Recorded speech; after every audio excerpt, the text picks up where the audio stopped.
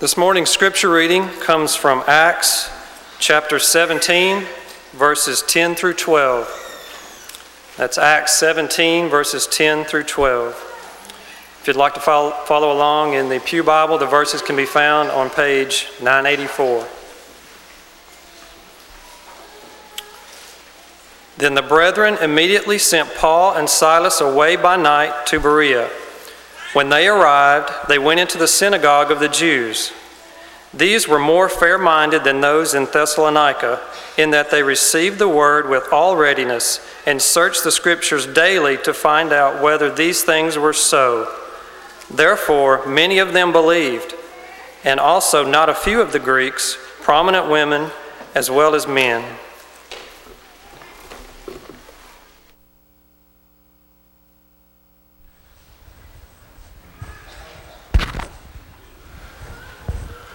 Good morning.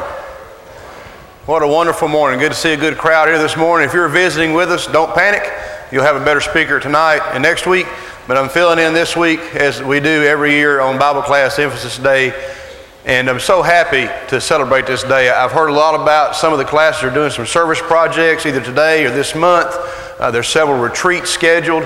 Our class is going camping next weekend as a class. I know that there's a marriage retreat for the Faith Builders class in a couple of weeks, and very excited about that. I know not everybody's going to do something maybe today in particular, but we know that this week you're going to do that. I encourage you, if you're not attending adult Bible class, get a list out there and find a class that fits you.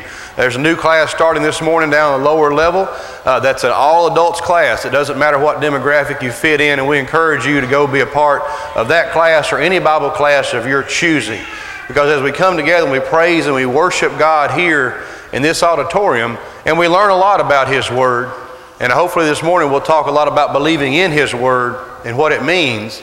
But in your Bible classes are where you're going to dig into God's Word. And if we're not going to dig into God's Word, then we are not going to please Him. There's no way that we can know what God's wisdom is just by walking around a building or hoping we absorb it through a few sermons. Get into your Bible class and go in there and learn more about God's Word. I do have a few brief announcements this morning. Please be mindful in praying for Family Day. It's coming up the 22nd of this month. On September 22nd, we'll be doing Family Day. Currently, the plan is that we'll have it over at the park.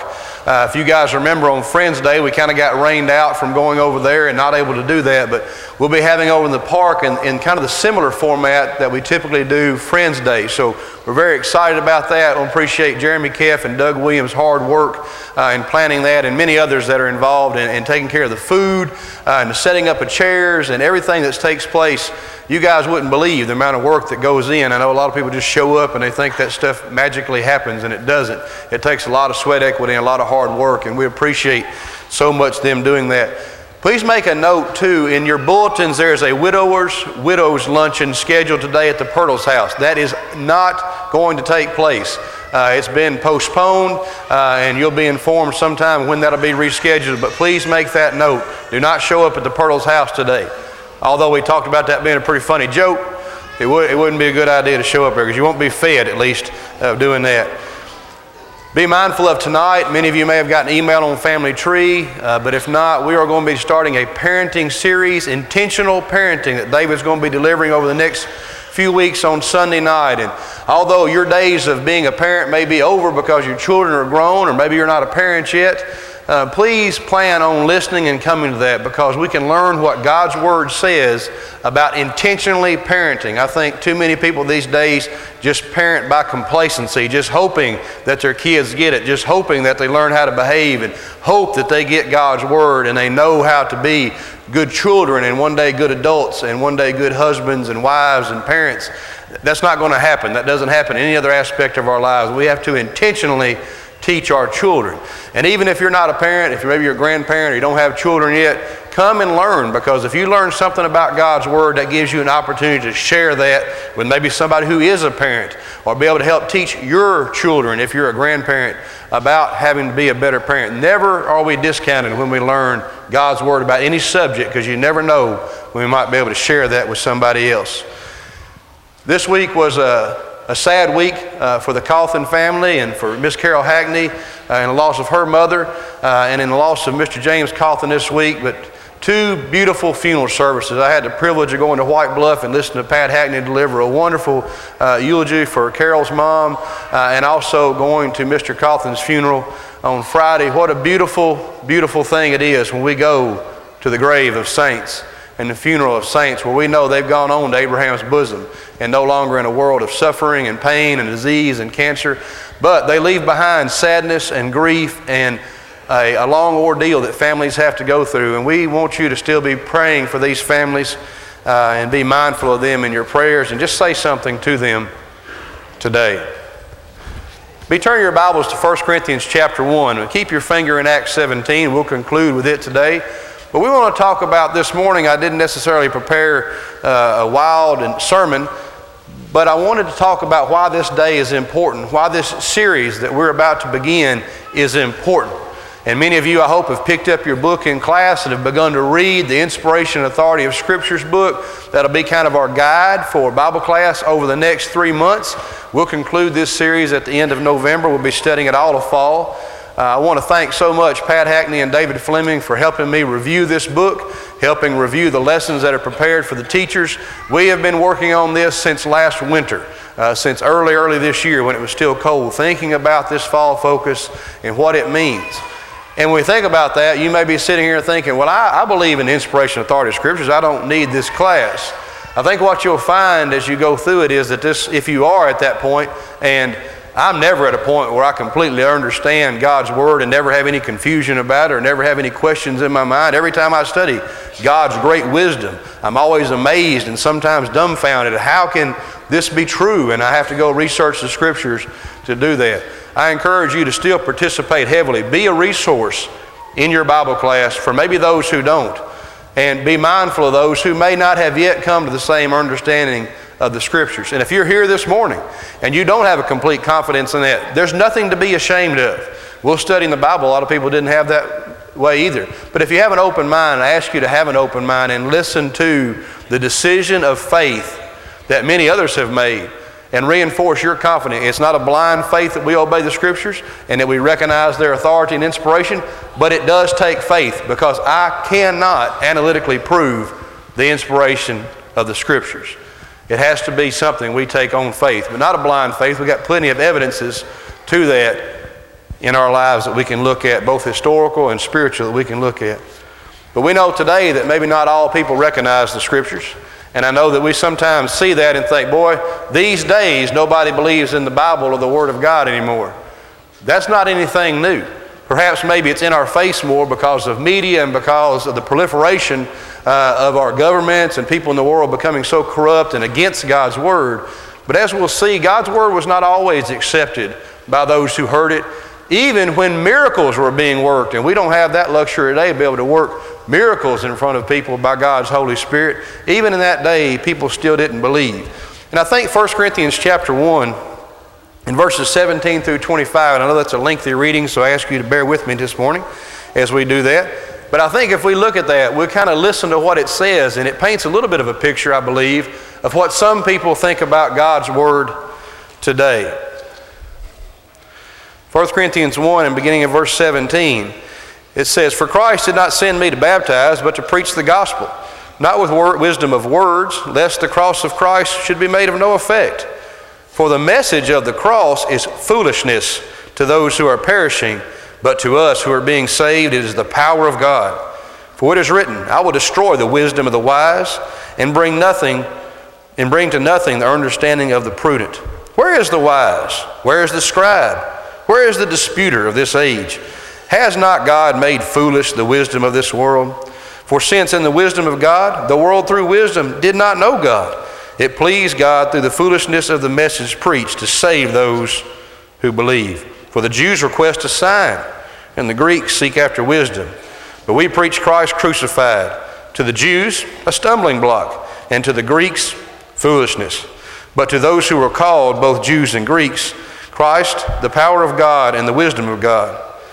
Because the foolishness of God is wiser than men, and the weakness of God is stronger than men."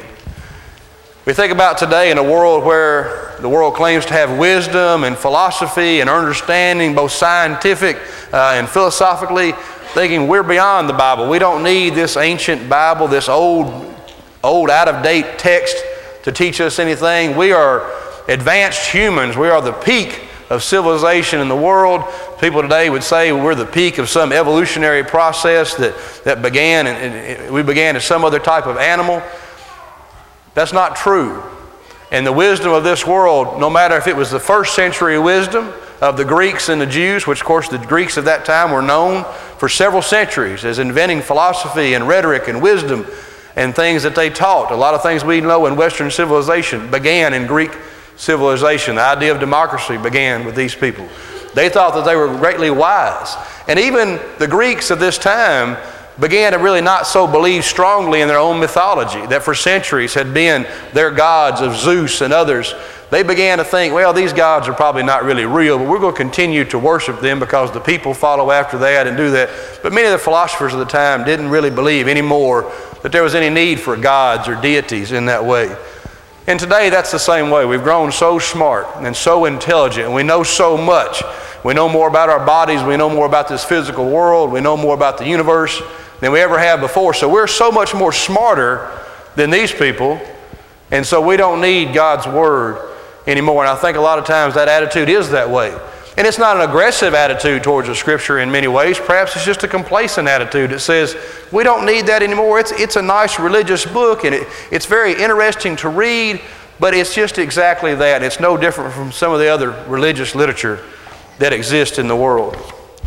We also, I think, today have people like existed, I think, in Ephesus. In 2 Timothy chapter 3. We're all kind of familiar with how those verses end with the inspiration and authority of the Scriptures talked about in 3:16 and 17. But we got to see what builds up to that. And as we look in this letter to Timothy, what many people think is the last, at least, inspired correspondence from Paul to Timothy, we see here that he's given a warning, beginning in chapter 3, verse 1, 2 Timothy. But know this, that in the last days perilous times will come. For men will be lovers of themselves, lovers of money, boasters, proud, blasphemers, disobedient to parents, unthankful, unholy, unloving, unforgiving, slanderers, without self-control, brutal, despisers of good, traitors, headstrong, haughty, and lovers of pleasure rather than lovers of God, having a form of godliness but denying its power, and from such people turn away. For of this sort are those who creep into households and make captives of gullible women loaded down with sins, led away by various lusts, always learning and never able to come to the knowledge of the truth. Now as Jannes and Jambres resisted Moses, so do these also resist the truth. Men of corrupt minds disapprove concerning the faith. There are many today. I mean, some people read this verse and they say, oh, he's talking about a time to come in the future, right before Jesus comes back. If you read that list that we just read, Jesus already come back, because people have acted like this for centuries and done those things. And we see here in verse 8, just like Jannes and Jambres, which Jewish tradition says that those are the magicians that opposed Moses when he came to release his people, or asked for the release of God's people in front of Pharaoh. So do those also resist the truth. Men of corrupt minds disapprove concerning the faith. I think we have two different groups of people today that will just look at the Bible and just kind of dismiss it as something that's not important. And we recognize that it's a bestseller and it affects a lot of people's lives. And then there's another group of people that are so depraved and so sinful and evil and agents of the devil that will actively oppose and resist God's Word intentionally. And I hope that none of you in here are like that today. But if you are, you're not beyond God's saving grace. You're not beyond the power of the gospel. And I encourage you to listen with an open mind as we talk. Come and attend Bible class and listen and hear. For those of us that do have a comfortable feeling with the Scriptures, I want to encourage you in something wholeheartedly this morning before we continue. Do not oppose aggressively those who do not believe in the Bible. Do not argue and berate somebody that doesn't believe in the Bible. You will never, ever, ever convince somebody of the truth by yelling and screaming of them and making them feel ignorant and foolish and stupid because they don't believe in the Bible. The Bible never teaches us to share God's Word in that way. And if you're planning on doing that, we'd rather you just stay out of the game, because you're going to run away more people than you're ever going to attract. We're supposed to correct those in opposition with meekness and gentleness. You didn't write this book, God Almighty did. And we need to make sure and keep that in our minds as we do that. I've had a lot on my mind this past couple of weeks, especially preparing for this, so I had to take a lot of notes in preparing for this morning. But I thought of just a few ways. I wanted to brainstorm kind of maybe the way some people view the Bible today. And as we've kind of talked about, some people view it just as another religious book, a book of philosophy. And if you read the Bible that way, it is a wonderful book, a wonderful teachings. And if we just had people today as a nation, as a world, that simply obeyed the moral teachings of the Bible, we'd live in a better world. Even if they never accepted the gospel of Jesus Christ and became Christians, if they just lived by the moral principles that are taught all the way from the Torah, all the way through the Gospels and in the epistles, we'd live in a much more wonderful world. What if there was no murder and no thievery in this world, and no jealousy, and no envy, and no strife, and no gossip, and no backbiting? What if that didn't exist, or people didn't practice it? What a better world we would live in. We wouldn't have to worry about what's going on in Syria if people weren't greedy for power and greedy for money or angry at one another. We wouldn't be worried about what our nation and the world's going to do in the face of atrocities, because they wouldn't occur.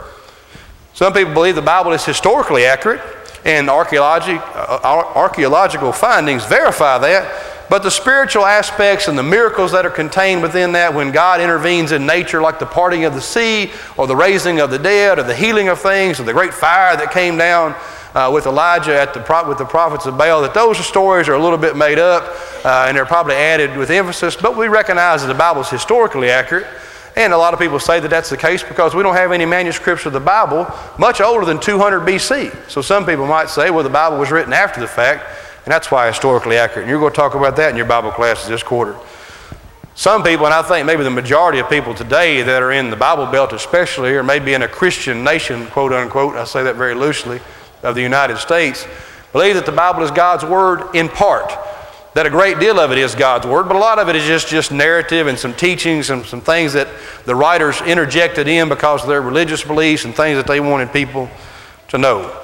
Many people think the Bible is a book that's bounded by ancient culture, that it's not applicable today, that's old-fashioned teaching, that what you believe is old-fashioned teaching when you talk about elders or deacons, or maybe how we handle divorce and remarriage, or maybe how we address women preaching and teaching in the church, or how people dress, or the use of instrumental music, that the Bible is bound by ancient culture and it's not applicable in 21st century United States. We know that that's not the case because God's Word is going to endure forever, therefore it's valid forever.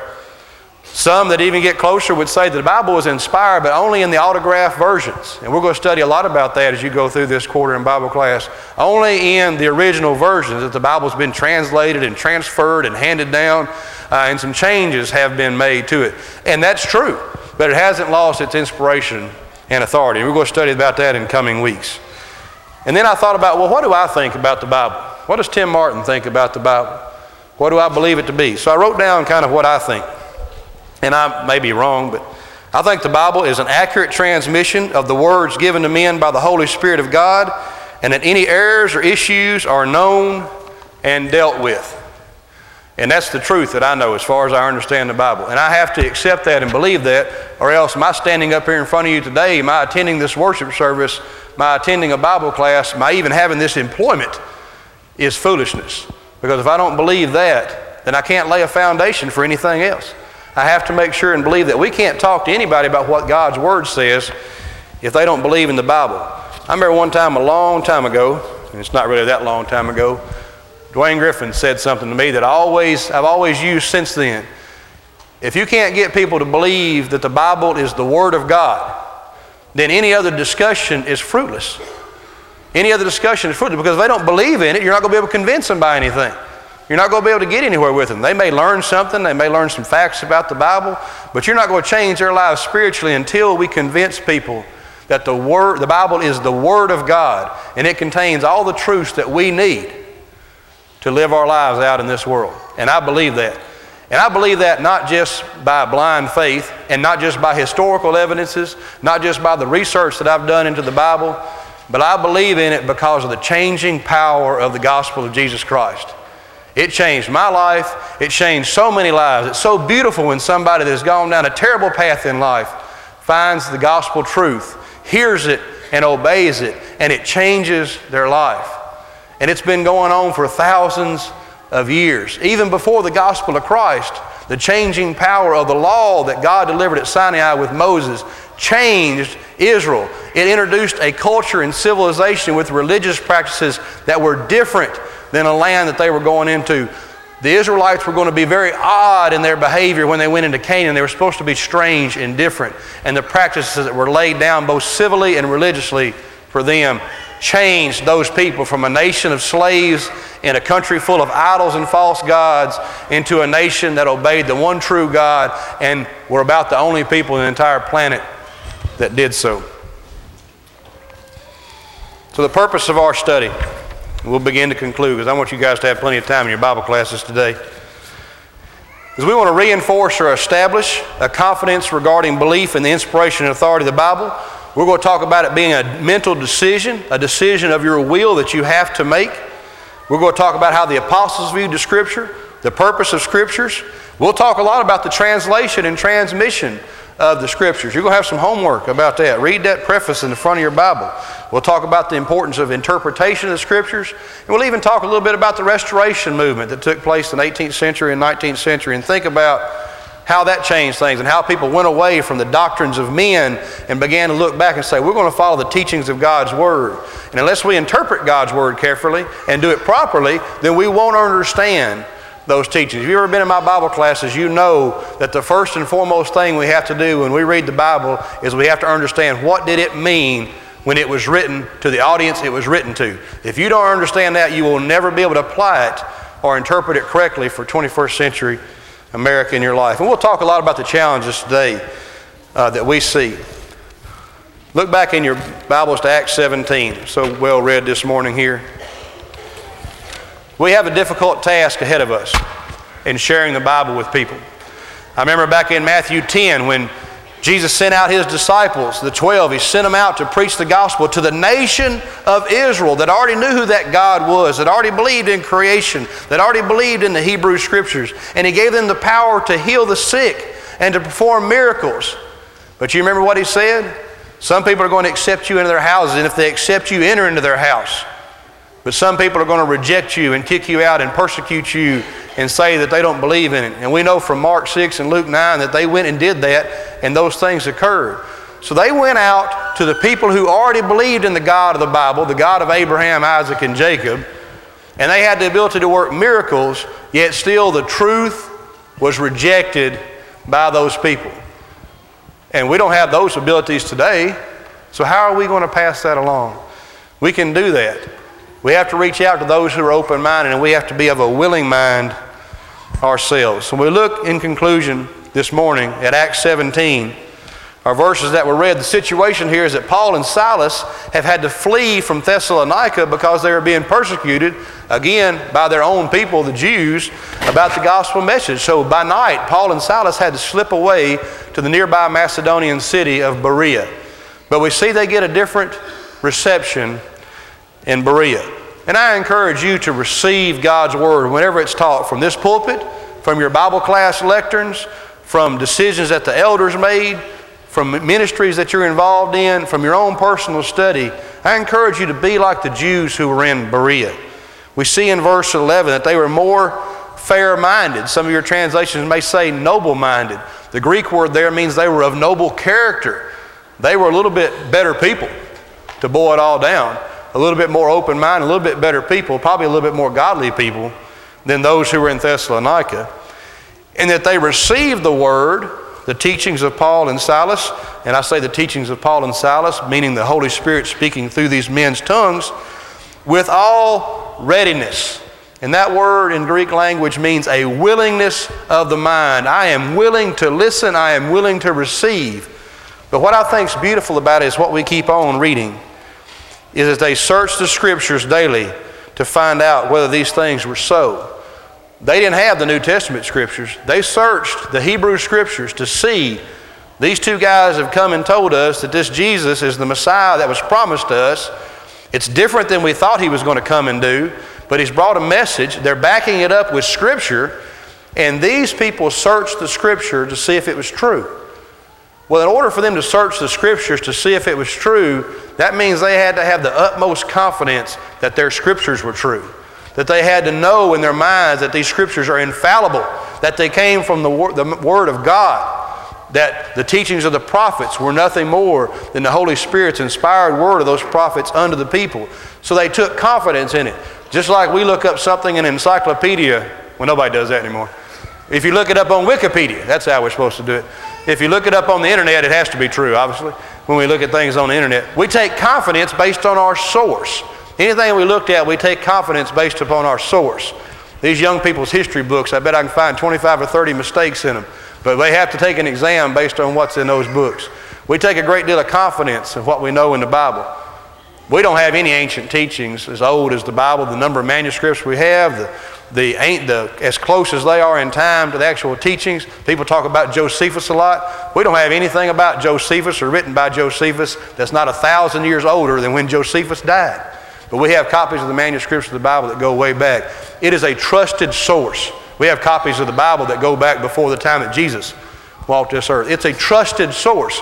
And it was a trusted source to these Berean Jews. But what was the result of trusting in the source? Was that therefore many of them believed. And also not a few of the Greeks, prominent women as well as men. We just read as we began our class today, or our lesson today, about how the Greeks were wise and their philosophy was important to them. And that some of them looked at least to the cross of Christ as foolishness.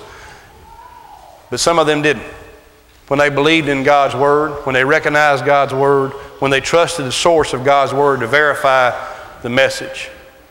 If you're here this morning, don't be ashamed because maybe your confidence in the Scriptures being inspired and authoritative is not where it needs to be. There's no shame in that at all. In class over the next few months, don't be afraid to ask questions. Don't be afraid to speak up. The only stupid question is the one that's unasked. And I guarantee it, if you have questions about what's going on in the subject, you're not the only person in that class that does that. I think too often as teachers, we always assume that everybody in the class has the same confidence in God's Word that we do, and that's not necessarily true.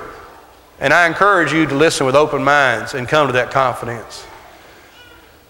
If you're with us this morning and maybe your confidence in the Word is that you've heard it, you've believed it, and you've accepted it as a truth, and you know by looking at these truths that if you're apart from God, that if you haven't been baptized into Christ, that you haven't repented of your sins after you believed in God's Word and recognized what it told you to do, to repent and be baptized into Christ. If you need to do that this morning, we don't want you to hesitate. We're not promised the next hour. We've planned a fall focus to last to November. We don't even know if we'll get through Bible class this morning before Christ comes back. And it's too late after that. A world full of false teachings, there's going to be a second chance after the second coming of Christ. There's going to be another period of time where you can change your mind. It's lies and false teaching and against what the Bible teaches. Why in the world would Jesus send His Son to die on the cross and let people reject Him, and then after He comes back and takes people to judgment, say, well, I'm going to give you another second chance. I know you spit in His face during your life, but I'm going to give you another chance to do that. If you're thinking about that, or you want to know more about what God's Word has to say about that, let us know. Let us know about that. Come up here, let us study. Find one of the ministers or elders. We'd love to study with you. I don't want anyone to be baptized that doesn't understand why they're being baptized and what God's Word has to say about that, because then it's just a decision of emotion or reaction, and it's not a truthful decision of God's Word. We know from the Bible you have to hear and believe and understand it first. If you're here this morning, maybe you're struggling with something, maybe your confidence in the Scripture is not high, or maybe you're going through something that's difficult in your life, you don't have to go through that alone. There's a reason that we assemble together. Hebrews 11 tells us it is to edify one another and to build one another up, in addition to worshiping our God. Don't leave here this morning brokenhearted. Don't leave here this morning empty of Christ. Don't leave here this morning without your clothes on, meaning that you're clothed with Christ in baptism. If we can help you anyway,